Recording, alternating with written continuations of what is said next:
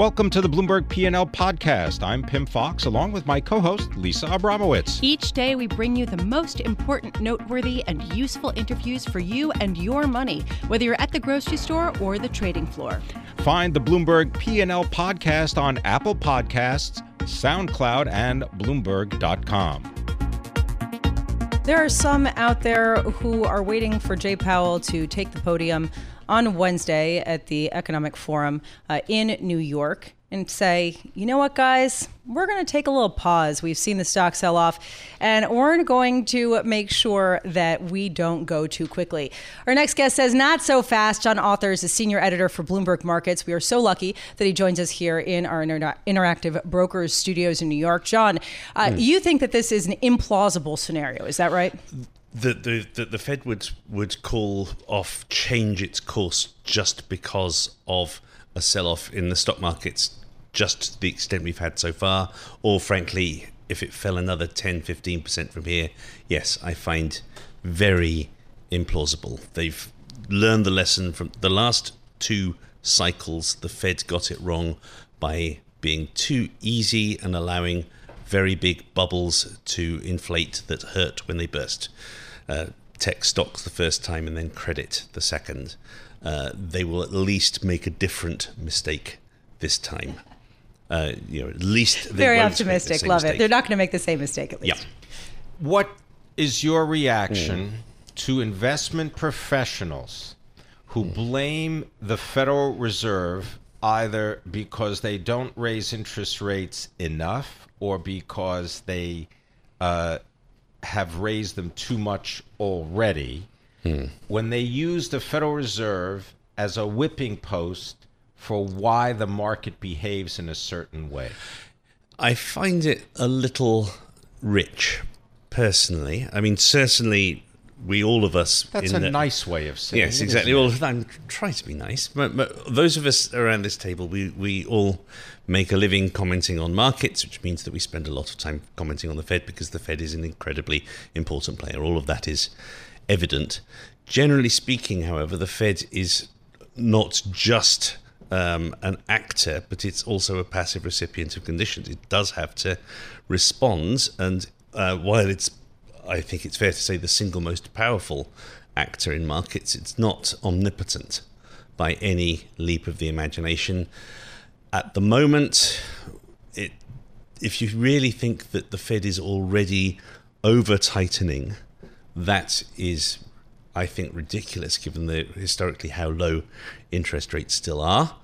And while I don't want to comment on any particular politicians who might be taking any particular positions, to say that the Fed should be hiking less than it is when we can all agree that it's still being very accommodative means that you're saying the economy is a lot weaker than certain politicians might be claiming. There is no way out of that. Either the Fed is doing the right thing, or if it's going too far, that's because the economy is in real trouble if it can't stand interest rates of 2%.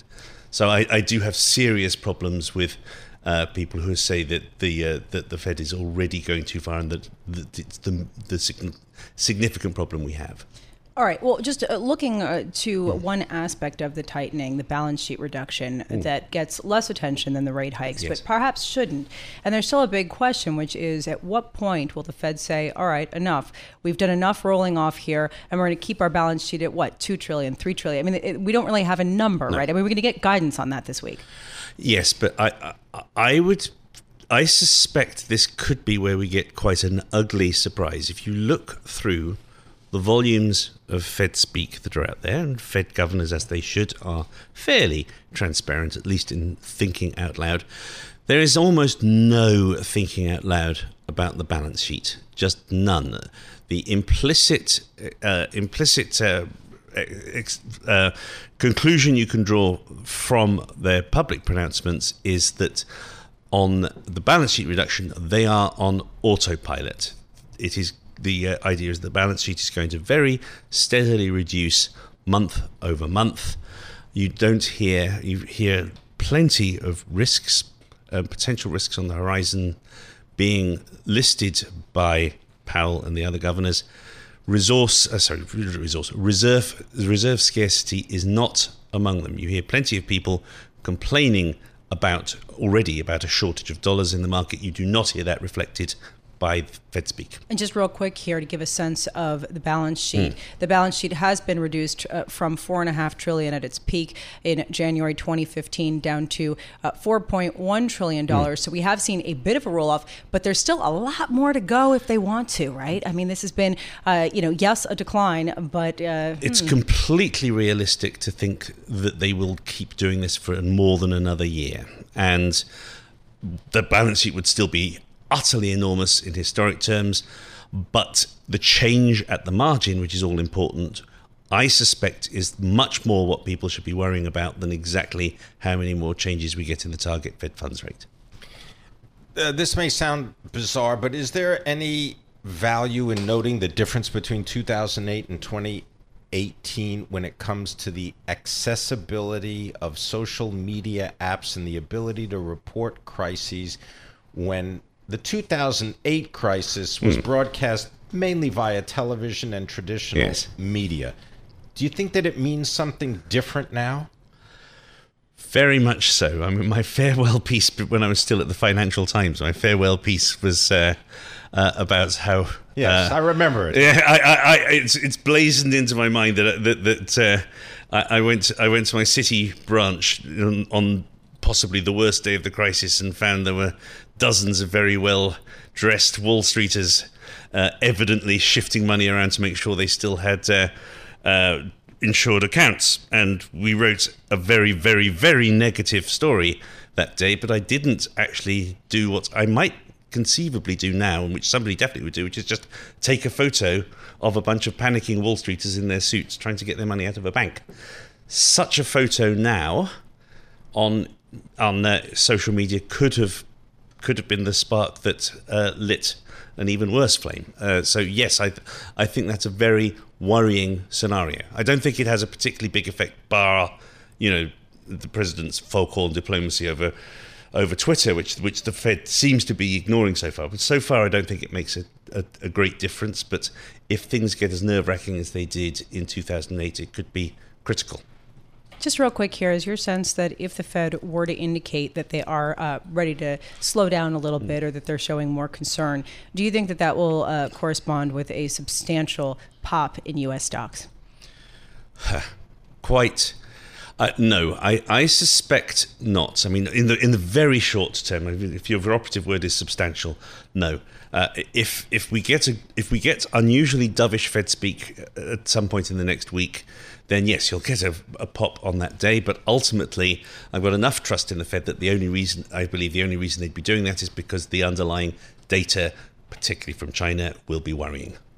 And therefore that will cancel out the effects of the extra dovishness from the Fed. Thank you very much for spending time with us. As always, John Authers is a senior editor for Bloomberg Markets, talking about the Federal Reserve, potential rate increases, and what they might do to the U.S. economy. Facebook, the shares of Facebook, they are higher right now by about $3.50, $135 a share for Facebook. Joining us is David Garrity, Chief Market Strategist for Laidlaw & Company, and you can follow David on Twitter at GVA Research. David Garrity, speak to the issues that surround corporate governance at Facebook. This is coming at a time when the report is that Britain's parliament has actually seized some confidential Facebook documents from the developer of what is described as a now defunct bikini photo searching app. And this has to do with data protection policies. What does this have to do with Facebook's corporate governance? In terms of looking at Facebook's corporate governance, I mean, it was pretty much very clearly set forth in the prospectus when the company went public back in 2012 that Mark Zuckerberg would have, because of many dual classes of stock, that he would have super voting rights. And then the company since then had introduced another class of stock that had no votes at all. So effectively, Zuckerberg, for owning about a 5% economic interest in the company, has, majority voting control. He also has the right to be the sole person to select who his successor as CEO will be. So from that standpoint, Zuckerberg's hold on corporate governance at Facebook is effectively a hammerlock. It's impregnable. There's no way that you're going to get rid of Mark Zuckerberg anytime soon, unless he chooses to step down for some reason.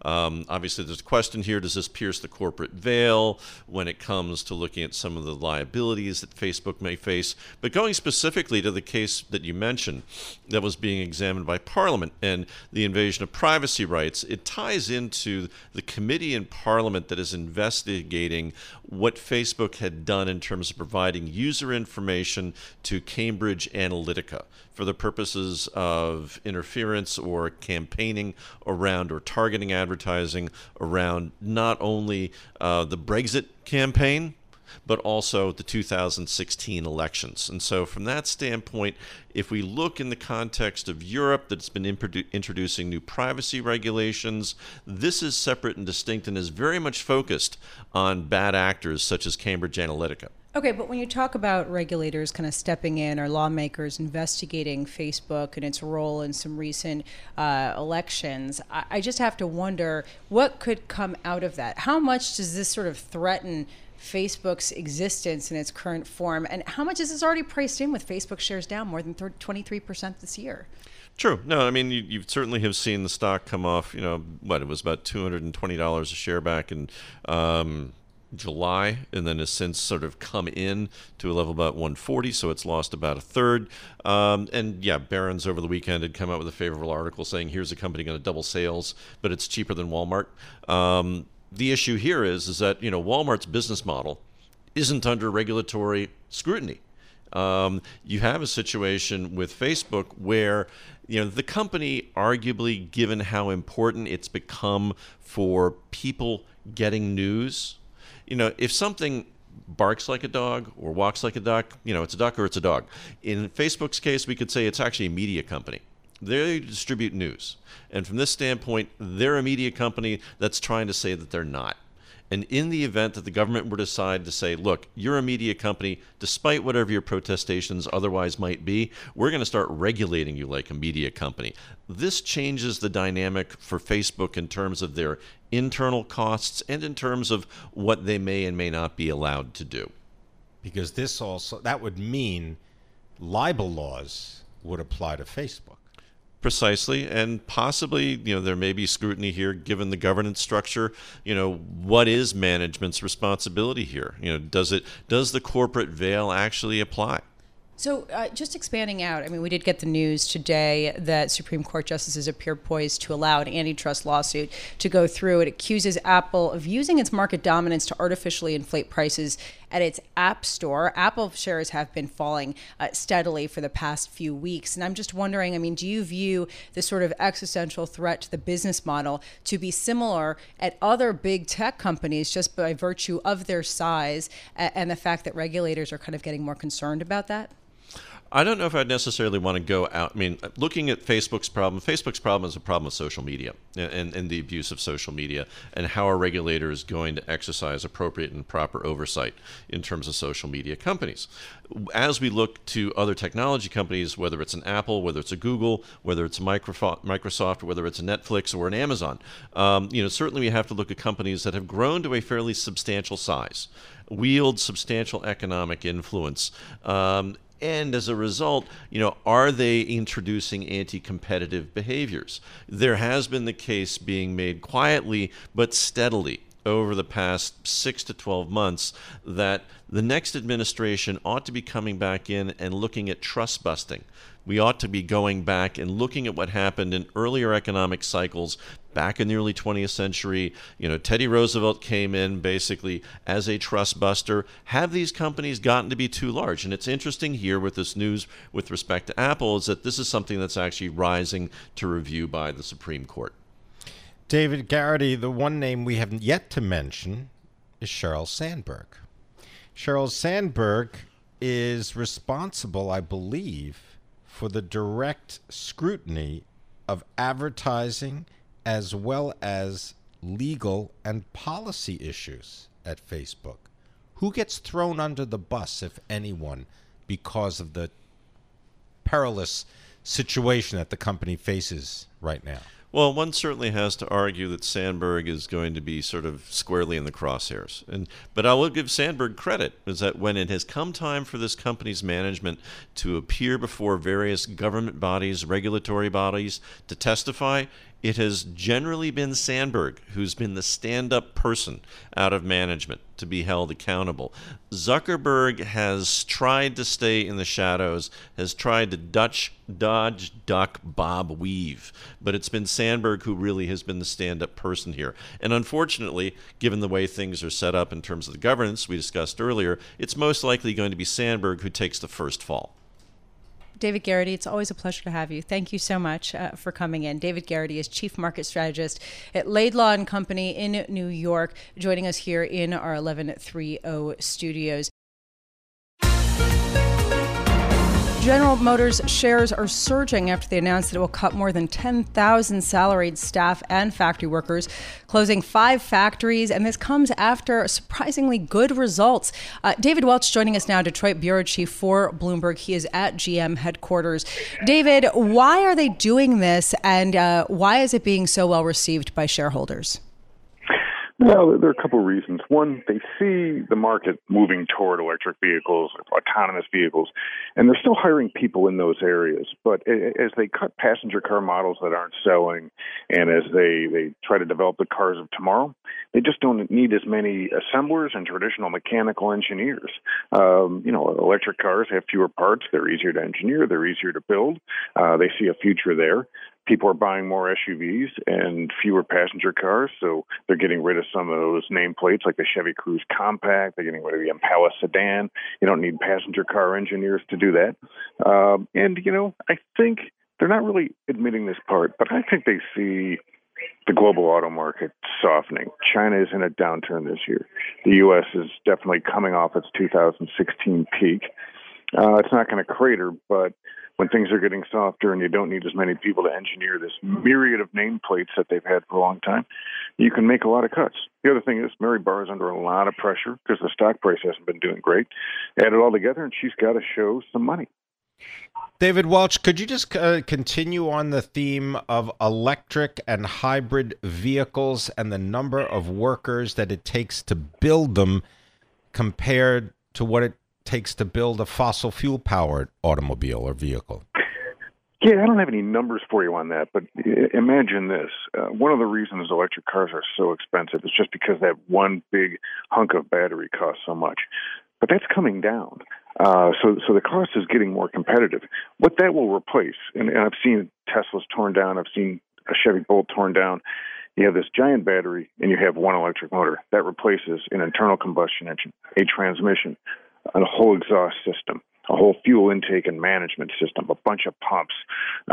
You take all of those parts and you toss them, and you got these two big pieces that, that battery is basically the floor of a car. You kind of bolt it in and connect everything. I mean, it's not that simple, Tim. You and I couldn't do it, but it's a lot less complex than that whole suite of internal combustion parts I just rattled off. So, David, though, I have to wonder whether that is going to be an excuse for the other point that you mentioned, which is that GM probably sees the global auto market slowing substantially, and they want to make sure that they're the correct size to meet waning demand, because honestly, we haven't seen electric car sales pick up that much, and frankly, cars and trucks, gas-guzzling trucks, have continued to be the most popular, right? So, I mean, is that basically a red herring for the real issue, which is the slowdown?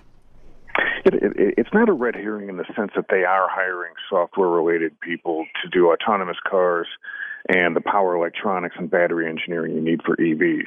But they're absolutely using the cover of that in order to really just get leaner, number one, and number two, prepare for what is, I think, is going to be a slowdown in the U.S. And some other forecasters are making that point that we could go from selling 17 million vehicles in the U.S. this year to maybe 15.5 or 16 in the next couple of years. There's a forecast out there like that, and it's from someone who's not crazy. So, yeah, I think they see things softening up a bit, and they're allocating more in China as well. What the part that they're not talking about here is a lot of the vehicles they're killing in the U.S. are still going to be sold in China, and they're probably going to engineer them over there in the future, so they'll probably be hiring engineers there as well. So it's kind of all of these factors, and they put probably the best and most futuristic spin on it. But yeah, they want to get leaner, and they see the market softening. David Welch, just give you a couple seconds here. Do you think that the same issues face the large German automobile makers, and they have big labor unions to deal with?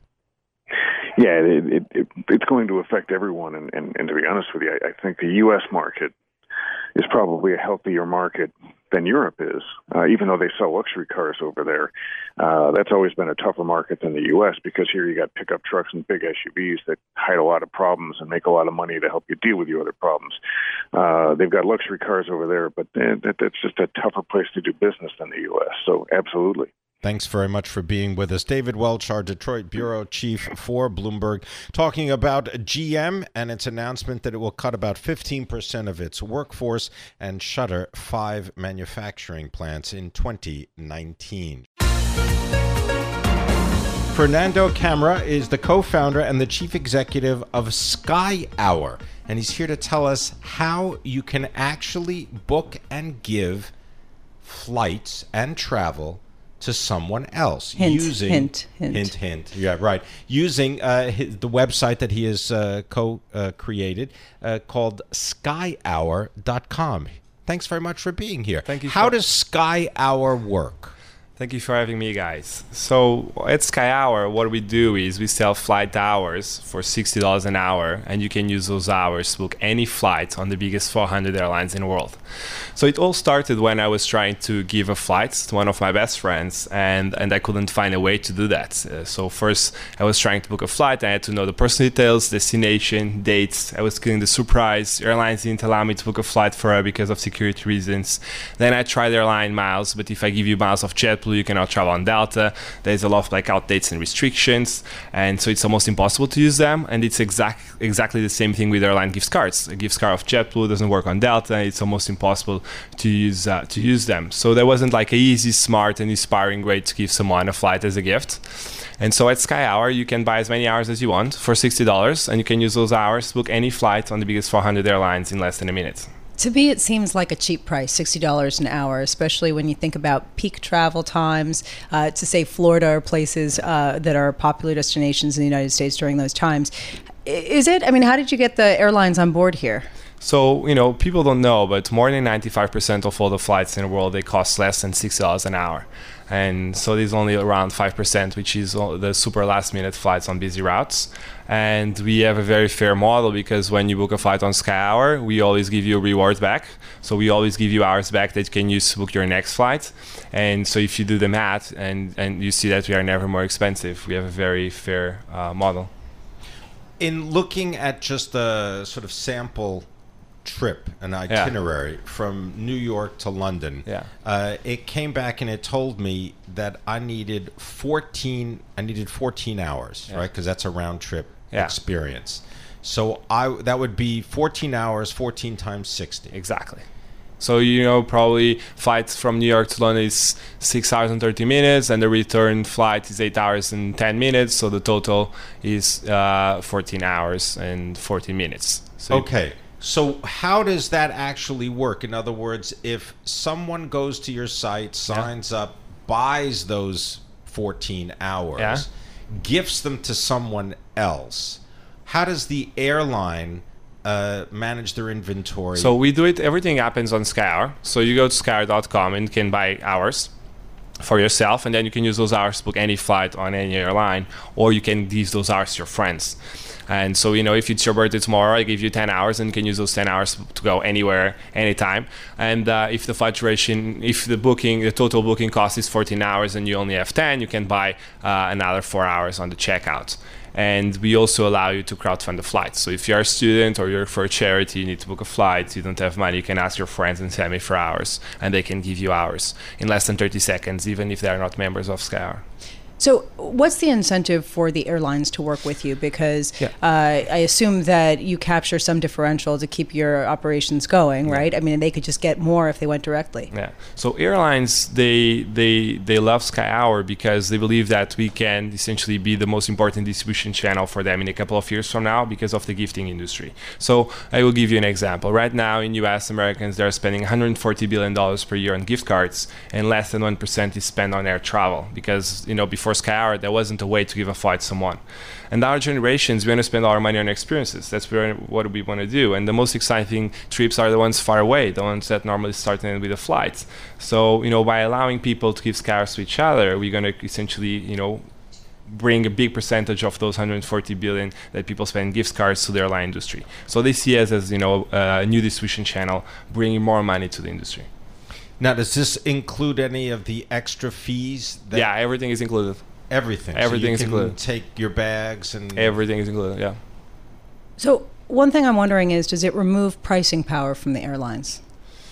No, it's not exactly, because essentially we sell hours for $60 an hour, but most of the times the actually freight is cheap. The fare of the flight is cheaper than $60, so we give you the difference back in minutes. So airline, no one loses money, everyone makes money. No, I'm saying that especially just in general, I've seen Delta raise their prices and American. I mean, people have basically been saying, airlines have been saying, we need to charge more because of the contracts with pilots, et cetera.